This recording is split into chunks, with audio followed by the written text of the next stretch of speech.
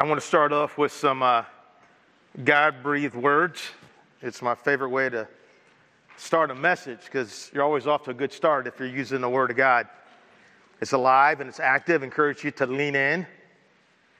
When they grew up, Abel became a shepherd while Cain cultivated the ground.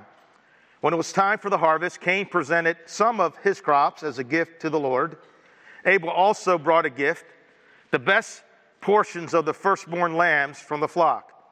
The Lord accepted Abel and his gift, but he did not accept Cain and his gift. This made Cain very angry, and he looked dejected.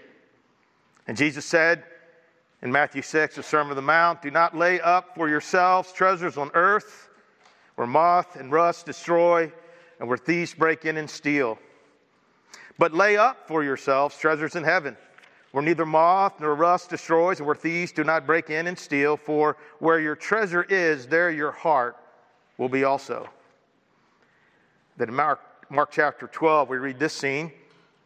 Jesus sat down near the collection box in the temple and watched as the crowds dropped in their money.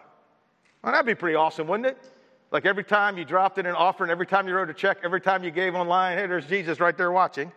That'd be awesome, right? Many rich people put in large amounts. Then a poor widow came and dropped in 2 small coins.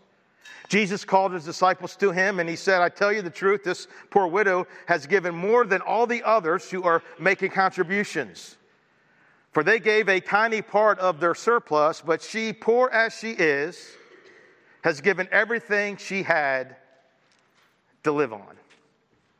Would you pray with me? Heavenly Father, we humbly come before you. You are the King of Kings. You are the Lord of Lords. You are the great I am. You are before all things, over all things. And God, you hold all things together. Your mercies are new every morning. God, when we are thirsty, you give us drink. When we're hungry, you feed us. When we are empty, you fill us up. When we're broken, you put us back together again. There's no one like you. And God, I pray for us, your people. I pray that our hearts and minds will be open, that we will have ears to hear and eyes to see. And may your word accomplish everything you desire for it to accomplish today. In Jesus' name, amen.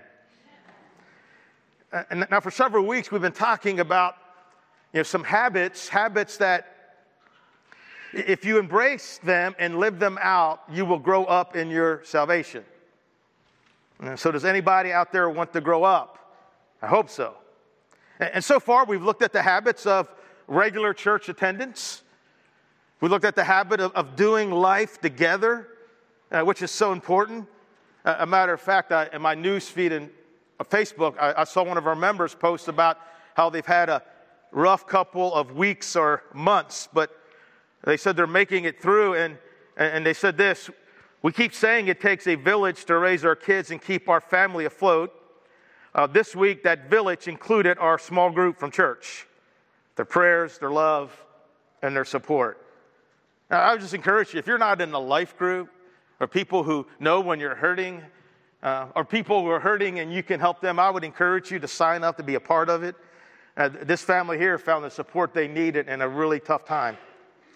We've talked about the habit of spending time in God's Word, the habit of talking to God in prayer, habit of having a quiet time where we actually spend 10 minutes in this room actually doing a quiet time. And I got to tell you, I had more people come and tell me they enjoyed that than anything I've ever done in ministry. And we'll be doing that again, just time to spend in God's Word and His presence. And this morning, we're going to look at the final habit of the 6 we're talking about, the grow habit of giving. Question: how does the topic of money and giving make you feel? Anxious? Nervous? Defensive? Afraid? Uncomfortable? I mean, does it make you wish you stayed home today? Like, what a day to go to church, right? Now I think one of the main reasons why money is such an uncomfortable topic at its core is a fundamental and basic misunderstanding of the Christian faith. Let me explain. Imagine, if you will, that your life is a dresser. And here's how many people think about faith. They think that the faith is just simply one of the drawers in their dresser. And then you have like the drawer of relationships and of work and of recreation, and then the drawer of money, and they may even put the drawer of faith at the top. And so we're okay with coming to church and talking about faith and opening that drawer because that fits, that makes sense. And it's okay for me to come in and rummage through that drawer. And however, whenever a preacher tries to open up the money drawer, there's a good chance he could get his finger smashed. Because church, yeah, we can talk about faith and relationships if we don't get too uncomfortable. But money, that's a different category, a different compartment altogether. And here's what you need to understand. The moment we start compartmentalizing our faith, we are no longer talking about the Christian faith. Because the core of the Christian faith is the all-inclusiveness of the lordship of Jesus Christ. And what I'm trying to say, and I'm not sure I'm saying it very well, is that when we as Christians say that Jesus is my Lord and Savior, we are in effect saying, Jesus, you are my life. And my faith is not merely a drawer in my life, but instead the dresser actually is my faith. Because every area of my life is under the authority of Jesus, is under his lordship. Are you tracking with me? Therefore, the minute we start saying, no, my faith, it's just a drawer, it's just a compartment, we're no longer talking about the Christian faith. And that's when talking about things like money in church can become a little bit uncomfortable. Because we fail to understand that like he's in charge of that too. One author I came across this week said this: anytime we compartmentalize our relationship with God, we create problems. Lordship is all-encompassing. We cannot make certain things off limits to the lordship of Christ. Doing so divides the heart and leads to all manner of sin. Compartmentalization is a lie. Thinking that we can effectively follow Jesus in one area of our life while deliberately disobeying him in another area is insane. It is insane. To think that we can follow Jesus and deliberately, knowingly, rebelliously disobey him in another area. Like, hey, I'll follow Jesus, but I'll handle my money my way. I'll follow Jesus, but I'll never forgive them for what they did to me. They hurt me too bad. I'll follow Jesus, but I'll keep using my tongue in ways that are destructive and tear people down. I'll follow Jesus, but I'll do whatever feels right to me sexually. I'll follow Jesus, but I'll never take the risk to share my faith. And so what I'm trying to say is that I'm sorry if you're uncomfortable about money and giving, but there are things that we need to talk about. Get it? Good. And in fact, I woke up at 4 a.m. this morning, started thinking about my message, and never got back to sleep again. Just praying, God, help your truth to come out in a powerful way so that people can grow up in their salvation. Understand, you can give without growing, but you cannot grow without giving. And that's why these conversations like this are so important. Now, when you look in the Gospels, you see Jesus, he didn't have a problem talking about money. Almost half of his parables use money as the primary application. And when you look at the rest of the New Testament writers, you find that they talked about money and giving 5 times more than they talked about prayer. So they talked about it a lot. And now maybe there's some people in this room that think a conversation like this is unnecessary on giving because they've been tithing 10% since they got their first allowance 5 decades ago or something.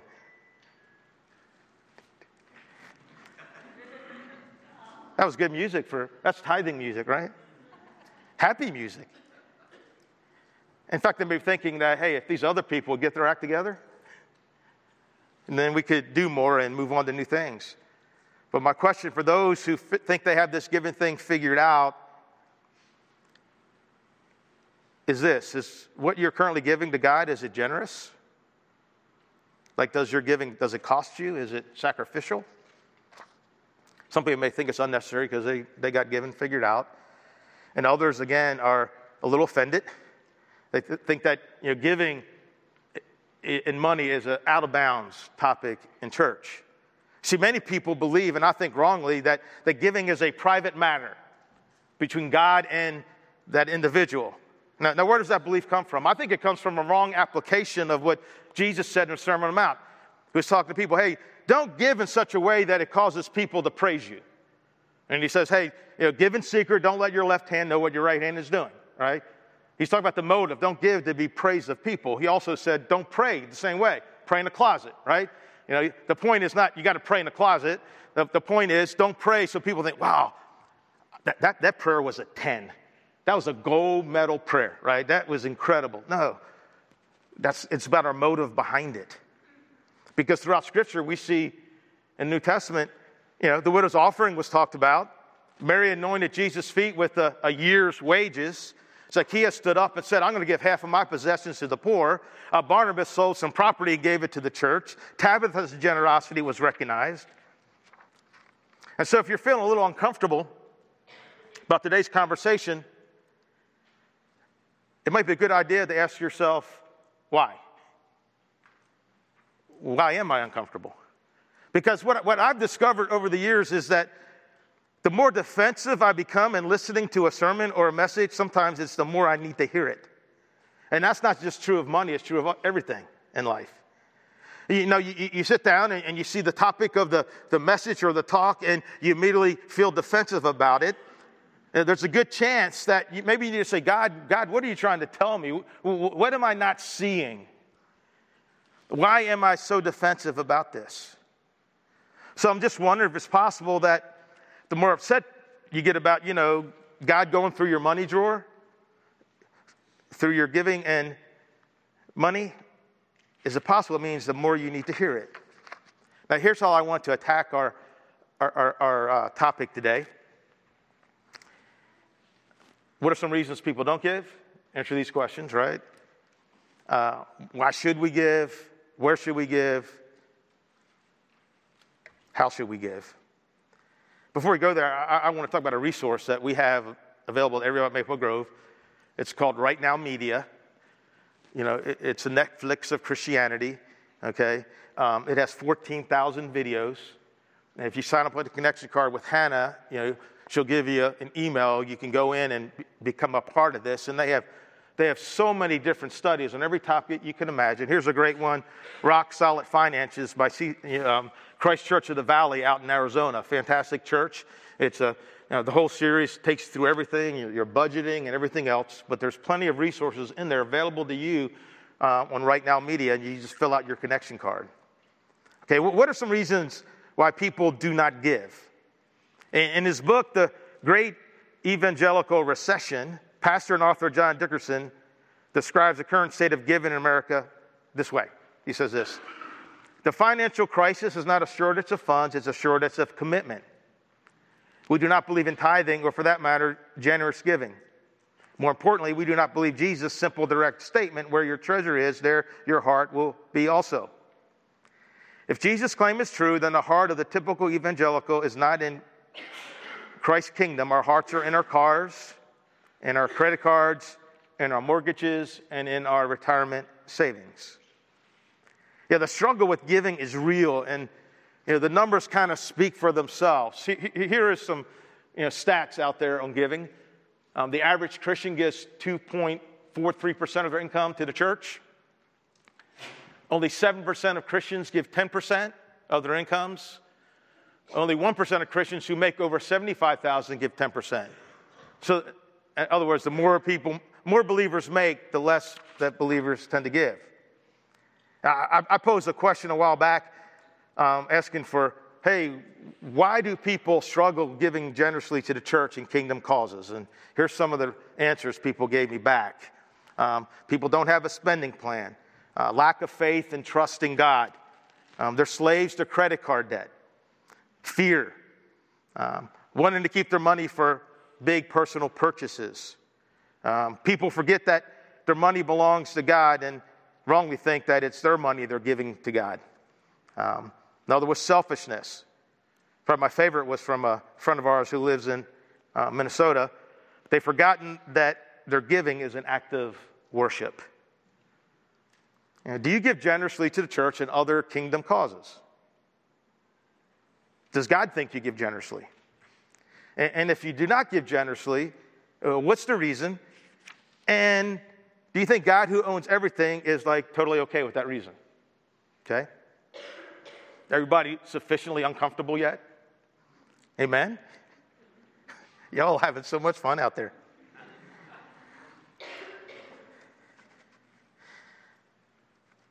Why should I give? And this should motivate you to give. It motivates me to give. Giving makes you more like God. Listen, God, the creator and sustainer of the universe, he's a giver. Understand, everything you have, the breath in your body, right? Everything you have is a gift from God. And when you give, you're like God in whose image you're made. I mean, the most famous verse in the entire Bible is what, right? It's John 3:16. God so loved the world that he what? That he gave. Not a tithe. He didn't get 10% of his life. He gave his one and only Son, that whoever believes in him shall not perish, but have eternal life. And listen, throughout Scripture, we see God giving again and again and again. I went on BibleGateway.com, and I looked up the word give in the New Testament, and I found out what I already knew, is that our God is a giver. God gives us our daily bread. God gives us rest. God gives us forgiveness. He gives us an inheritance. He gives us eternal life. He gives us every good and perfect gift. God gives us grace. He gives us mercy. He gives us peace. He gives us the Holy Spirit. He gives us life and breath, new birth, freedom. He gives us insight, understanding, wisdom, and power. He gives us endurance and encouragement and strength. He gives us very great and precious promises. One day he'll give us the right to eat from the tree of life. And if we overcome, he'll give us the right to sit on his throne. The first reason for giving is that it makes us more like God. And can you think of anyone better to be like than to be like God? And that's who you are at your core, right? Because you're made in God's image, and God is a giver. Another reason to give is it draws you closer to God. Jesus says, where your treasure is, there your heart will be also. See, if I put my money in entertainment, into recreation, that's where my heart is. If I put it into my house, that's where my heart is. I've put it into my car, that's where my heart is. You know, right now, I don't really care about Best Buy stock. But if I went out and bought 1,000 shares this week, guess who starts caring about Best Buy stock? Me. And I'll be telling you, hey, Best Buy has a sale. Best Buy. I'll be sending you ads. Go to Best Buy. Go to Best Buy. Right? Jesus said, just follow our money and we'll find our heart. And when we put our money in the Lord and the things that matter to him, like his church, husbands, love your wives just as Christ loved the church and gave himself up for her, it will always draw you closer to him. And I contend that drawing closer to God is a really, really good thing. Another reason to give is it breaks the grip of materialism, of always having more, the myth of more, right? If you have more, you're going to be happy, right? Have a bigger house, I'll be happier. Have a nicer car, I'll be happier. Most of you are finding out it doesn't really work that way. And materialism is the number one idol, and it's God's chief competitor in this world. You know, we live in a culture, right, that is, you know, thinks that you can buy happiness, right? In America, it's life, liberty, and the purchase of happiness. And how can we live in a culture like that and at the same time not give into it and not bow down to it? The best way is to become a generous giver. And that may seem simplistic, but it doesn't mean it's not true, right? Because if it's materialism, it's our desire for stuff that keeps us from being generous. So every time you give generously, what you're doing is you're saying no to materialism. You're saying no to desire for stuff. Every time you do that. Giving is an essential way that we honor God. You know, honor is where it's like we communicate to someone that they have value, that they have worth to us. And there's a connection between our giving and God's honor. And the Italian prophet Malachi puts it like this. Malachi chapter 1. Malachi. The Lord of heaven's army says to the priests, a son honors his father, a servant respects his master. If I'm your father and master, where are the honor and respect I deserve? You've shown contempt for my name. But you ask, how have we shown contempt for your name? You show contempt offering defiled sacrifices on my altar. Then you ask, how have we defiled the sacrifices? You defile them by saying the altar of the Lord deserves no respect. When you give blind animals as a sacrifice, isn't that wrong? And isn't it wrong to offer animals that are crippled and diseased? Try giving gifts like that to your governor and see how pleased he is, says the Lord of heaven armies. When you bring that kind of offering, why should he show you any favor at all? Asks the Lord of heaven armies. How I wish one of you would shut the temple door so that these worthless sacrifices cannot be offered. I'm not pleased with you, says the Lord of heaven's armies, and I'll not accept your offerings. You dishonor my name with your actions by bringing contemptible food. You're saying it's all right to defile the Lord's table. You say it's too hard to serve the Lord, and you turn up your noses at my command, says the Lord of heaven's armies.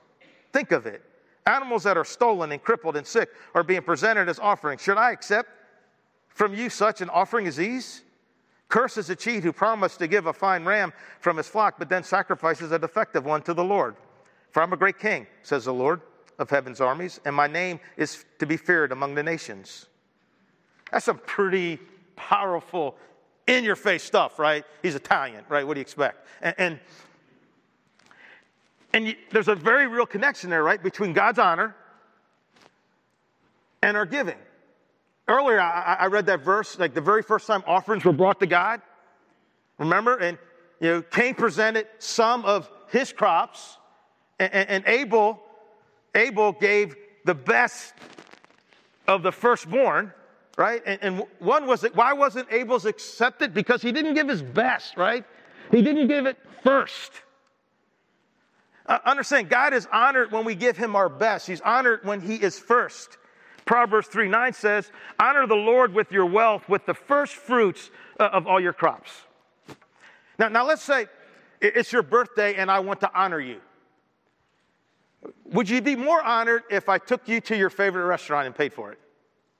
Or would you be more honored if I went by myself to my favorite restaurant and I came over to your house and said, hey, I went to my favorite restaurant and I really ate all I could, and this was left over, and I want to honor you by giving you these leftovers. Which one would make you feel more honored? I think you know. I think you know. Giving God your leftovers is unacceptable. It's unacceptable, and it dishonors the name of your God. Have you ever felt you were dishonored by somebody? Does it feel good to have someone treat you like you have no value, you have no worth, that you don't matter? That's how we make God feel. And that kind of hurts me to think about that. All that God's done for me, and I make him feel like he doesn't matter, that he's not important to me, that other things have more value. Another reason to give is that it strengthens your faith. Giving is that one point where God says, test me in this, right? Test me in this, says the Lord Almighty. Bring the whole tithe to the storehouse. God often uses our finances to test our faith. I mean, have you ever had to decide between paying a bill and giving an offering? I mean, has your faith ever been stretched by your giving? You know, in 2010, I was unemployed for 6 months. I had zero income, and actually needed that income. Laurie still worked managing the dental office, and we tithed her income. I still didn't have money to pay all our bills, and so credit cards went up. But it's like, hey, that's income coming in, and I'm going to tithe that back to God because that's what came in, and I'm just going to trust him. And somehow we made it through. A few scars along the way and frustrations, but we made it through. Another reason to give is it brings blessings to our life. Jesus said it's more blessed to give than to receive. The word blessed means contentment. See, God is saying that giving actually makes us content, that it actually makes us have satisfaction. But I'm not sure that we really believe what Jesus said. It's more blessed to give than receive. The reason I say that is because if we believe that, we'd actually give more, right? I'd give more. See, you've heard the saying, give till it hurts. Jesus says give till it starts feeling good. Keep giving till it starts feeling good. Only two kinds of people in life. You have givers and takers, and you're either one or the other. You're either generous with your time and your talents and your money, or you're not. And which type of person do you think is happier? I think there's a reason that the root word for miserable is what? Miser. The more I hold on to things, the more miserable I am. A guy named Carl Menninger, the dean of American psychology, founder of the world-famous Menninger Clinic, said, giving is a criterion of mental health. Generous people are rarely mentally ill. And I would add, generous people are rarely grumpy and mean and negative and unhappy. I mean, how many generous and giving people have you met that are really unhappy? I've never met a single one. But I've met a lot of people who aren't generous who are not very happy. Another reason to give is giving is an investment for eternity. Investment's a big deal in many people's lives today. And this is investment for eternity. You cannot take it with you, but you can set it ahead. Jesus said, lay up for yourselves treasures in heaven. Lay up for who? For yourselves. Yeah, like there's an account in heaven with my name on it, and I can send things up there. And I'm sure you heard a little preacher story, right? That we like to tell. Don't know where it originated. Some guy gets to heaven, he sees this great mansion. Oh, that's a great place. And what's that little shack over there? He goes, well, that's your house. What do you mean that's my house? Why do I have to live there? Oh, because that's all the material that you sent up. You see, you cannot take it with you, but you can set it ahead, right? Like that widow, I guarantee that widow is in some nice mansion right now, right? She gave those 2 coins, and she's living in an awesome place because she sent a lot ahead of her. And see, only 2 things will last forever, the Word of God and people. And when you invest in those things, you'll be storing up treasures in heaven. And let me be clear, you do not have to give. You don't. But if you choose to give, you'll be more like God. You'll be closer to God. You overcome materialism, the need to always have the biggest and best. You will honor God. You'll grow in your faith. You'll have the blessing of contentment, satisfaction, and joy, and you'll stir up treasures in heaven. All right? Where should we give? Malachi says, bring the whole tithe into the storehouse that there may be food in my house. Gary Johnson writes in his book, Too Much, Living with Less in a World of More. He says, in Malachi's day, the house of God was called the temple. Israelites were required to take their tithe to the priests serving at the temple. The priests were required to put them into the storehouse, a place of safekeeping. He goes on. Tithes were used to accomplish 4 key purposes in the temple. Provide for the priests and Levites, similar to ministers and pastors today. Provide for the prophets and to take the message out on the road, similar to missionaries today. Provide for widows, orphans, and the needy, similar to benevolence today. And to provide for the upkeep and repair of the temple, similar to maintaining the church building today. He goes on, when we bring the whole tithe to the local church, it provides for ministers, missionaries, benevolence, and for maintenance. 1 Corinthians 16:2 says, on the first day of the week, each of you should set aside a sum of money in keeping with your income. Now, what we have practiced as a family, we bring our tithe to the local church, and then our offerings to various other things, sponsoring a kid in Compassion International, Rafa House, International Justice Mission, missionaries, causes that come up. And I contend there's no greater investment than the Church of Christ, the hope of the world. Now, how should you give? Everybody breathe. We all good? All right.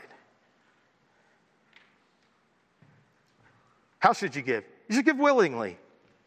For the willingness is there, your gift is acceptable according to what you have, not what you don't have. Each one should give what he's decided in his heart to give, not reluctantly or under pressure, for God loves a cheerful giver. One of the most cheerful givers I ever saw was a lady named Terry Latwing. Prayed for years and years for her husband to come to Christ. He was executive at Kraft Foods in Atlanta, and he came to Christ late in life. And Terry always wanted to tithe, but never could because her husband wasn't a believer. And even when he became a believer, Dan couldn't see how they could pull that off. And I still remember the Sunday she came in with the biggest smile I've ever seen on someone's face, and she pulled out a check and said, I get to tithe to my God today. And she was so excited. She was willing. She was cheerful about it. And let me say this. If you feel like I'm pressuring this morning, trying to get you to tap out and say, I'll give, I got it. All right, Steve, enough. That's not my intent. I don't want you to give because you have to. I want you to give because you get to.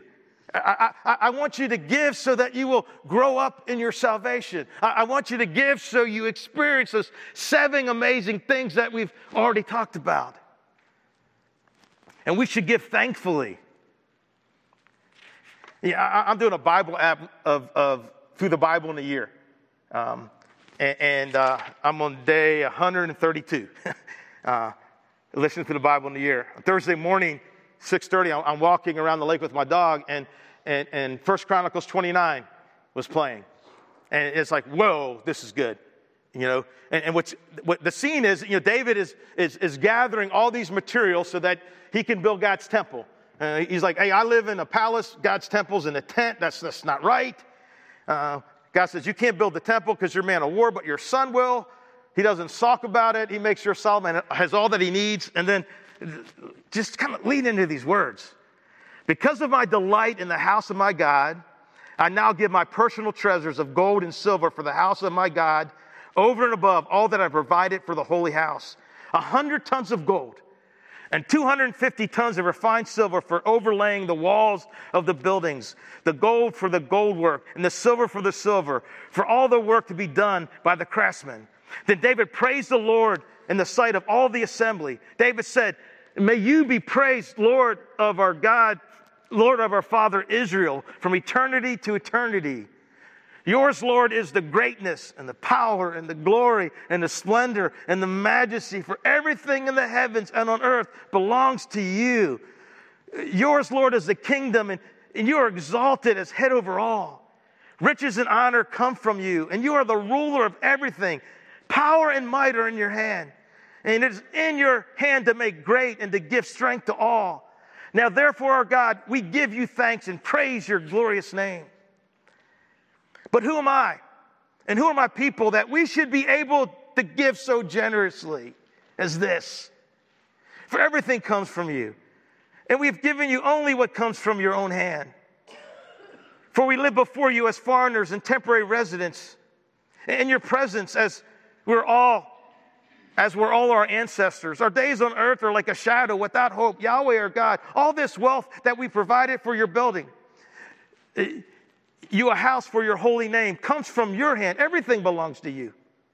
I know, my God, that you test the heart and that you're pleased with what is right. And I've willingly given you all these things with an upright heart. And now I've seen your people who are present here giving joyfully and willfully to you. Lord God of Abraham, Isaac, and Israel, our ancestors, keep this desire forever in the thoughts and hearts of your people, and confirm their hearts towards you this day. Talk about giving thankfully. Now, you'll never be able to repay God for all that he's done for you, all that he's going to do for you. But every time you give, you're saying thank you. Amen? We should give sacrificially. We see this in 2 Samuel chapter 24.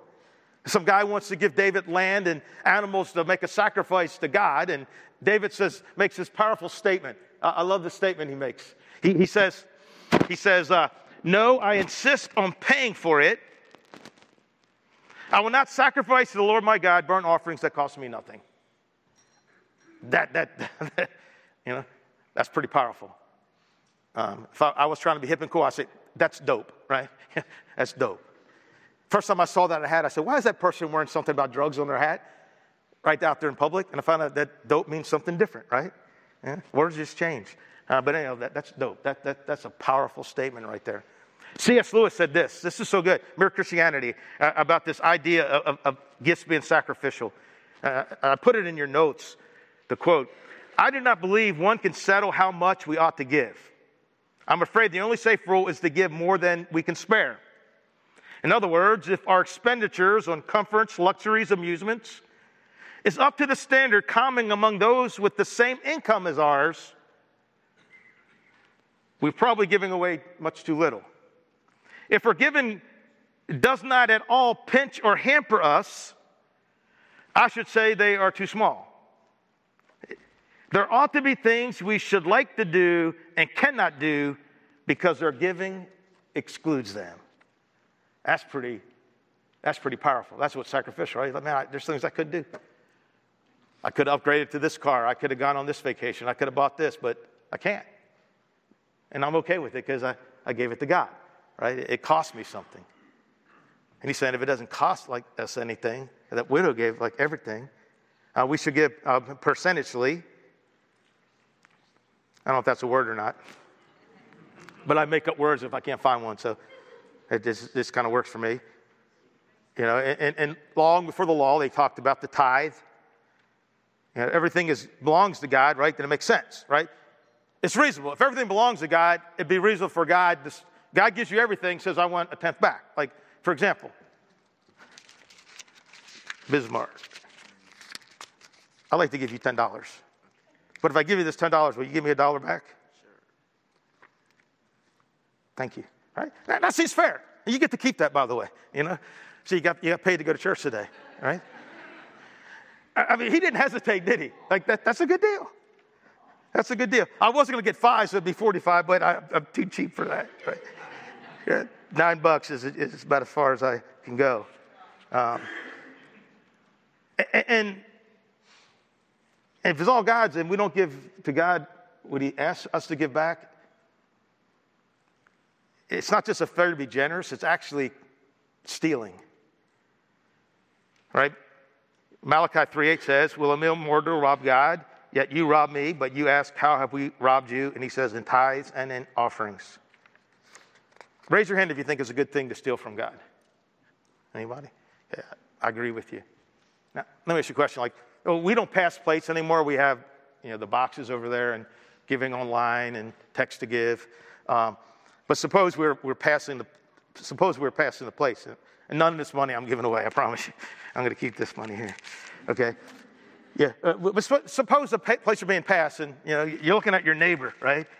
And you watch him, and he doesn't put anything. He takes out a 20, sticks it in his pocket. Now what would you think? Would you think good of that person or not so good? Anybody would think good of? Not so good, right? Okay. And here's the convicting thing. But what about the guy who never put the 20 in to begin with? Isn't that the same thing? Isn't that the same thing? There's money he should have put in, but he didn't put it in. Right? Jesus talked about tithing. Some people think he didn't. What he said to these guys, he says in Matthew 23:23, he says, what sorrow awaits you teachers of religious law and you Pharisees, hypocrites, for you are careful to tithe even the tiniest income from your herb gardens, but you ignore the more important aspects of the law, justice, mercy, and faith.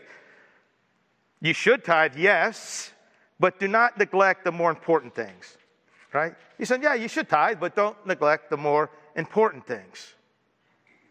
And when it comes to this idea of percentage giving, I was thinking this week, how come giving is the one command we think like it's okay to slowly ease into, right? Like, suppose a guy comes up to me and says, hey, Hezekiah, this should be a safe name, right, to use. Hezekiah comes up to me during the week, says, Steve, I struggle with adultery. I go, dude, that's not good.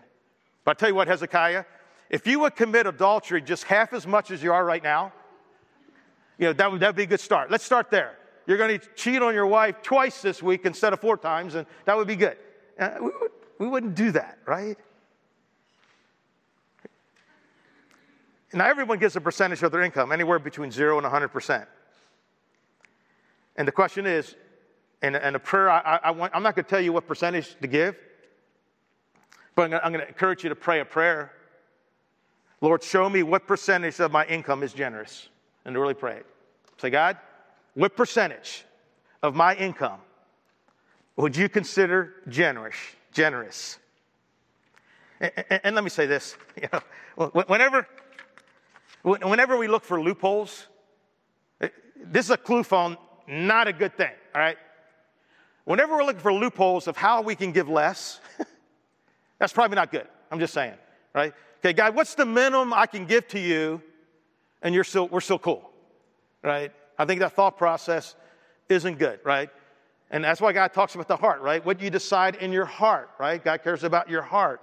And I just encourage you to pray, God, I love you. I appreciate all that you've done for me, and I want to be generous in my giving. And God, what percentage of my income would you say, wow, Steve, that is generous? I want to encourage you to pray that prayer.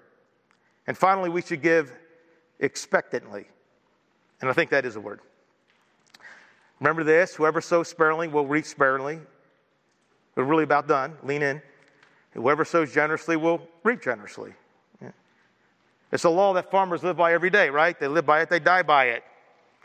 A farmer knows that if he wants to reap, he has to sow.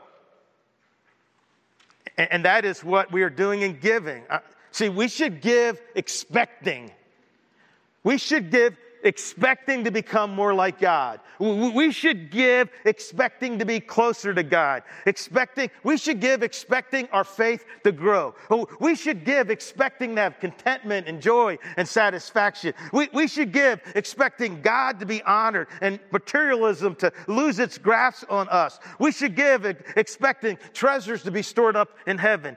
We should give expecting to impact forevers of lost people. We should give expecting good deeds and good works to flow out in greater abundance from us into this world who needs Him so badly. Jesus said, give and it will be given to you. A good measure pressed down and shaking together and running over will be poured into your lap. For with the measure you use, it will be measured unto you. Brothers and sisters, let's embrace, as scary as it might be, the spiritual growth habit of giving generously to God. And as we used to say every week at Maple Grove, and let's see what happens. Let's see what happens, right? See what happens. God so loved the world that He gave. Every week at Maple Grove, right? In case this helps us get our giving perspective, right?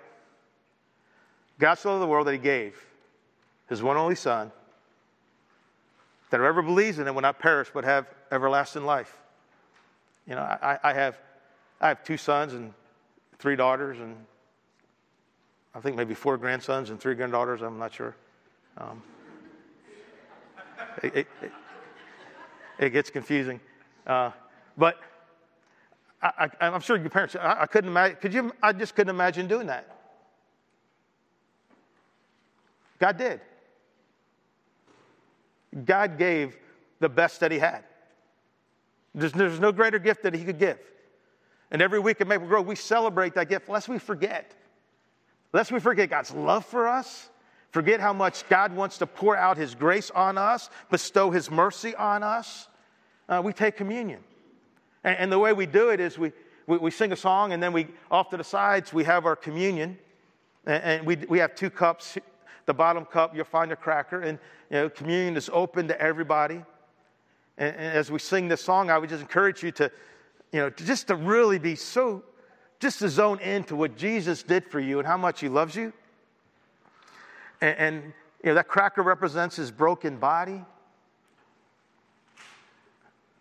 As I not like to say necessarily, but the truth is, that, it hurt. His body hurt. His body was beaten, and it hurt. didn't get any sleep, everybody betraying him, people beating him, people mocking him, people whipping him. I mean, his body really went through it because he loves you. And he couldn't imagine turning without you, right? We celebrate that, right? We celebrate the love that Christ has for us. We celebrate the blood that saves us for our sins. We celebrate the fact that, it's kind of crazy in America. It's on our money, but we don't believe it. But we should at least believe it in our church. What does it say? It doesn't say in the money we trust. What does it say? In what? In God we trust, right? In God we trust, right? That's where our hope is, right? Our hope is in God alone. Our hope is in Christ alone. And so I'm going to pray. And if you are here today and you need prayer, I'll be up here. If you want to talk about your walk with God, just come and grab me. We can talk about that. You can grab me after service. But right now, I just want you to zero in on this song and what God has for you. God, we love you. Thank you for your mercy and your grace. And God, I just pray that as we sing this song, Lord, that your Holy Spirit will move in our hearts. God, thank you for giving us everything. Holy Spirit, thank you for conviction that you place upon our hearts. And God, may that conviction result in actions that honor you. In Jesus' name, amen.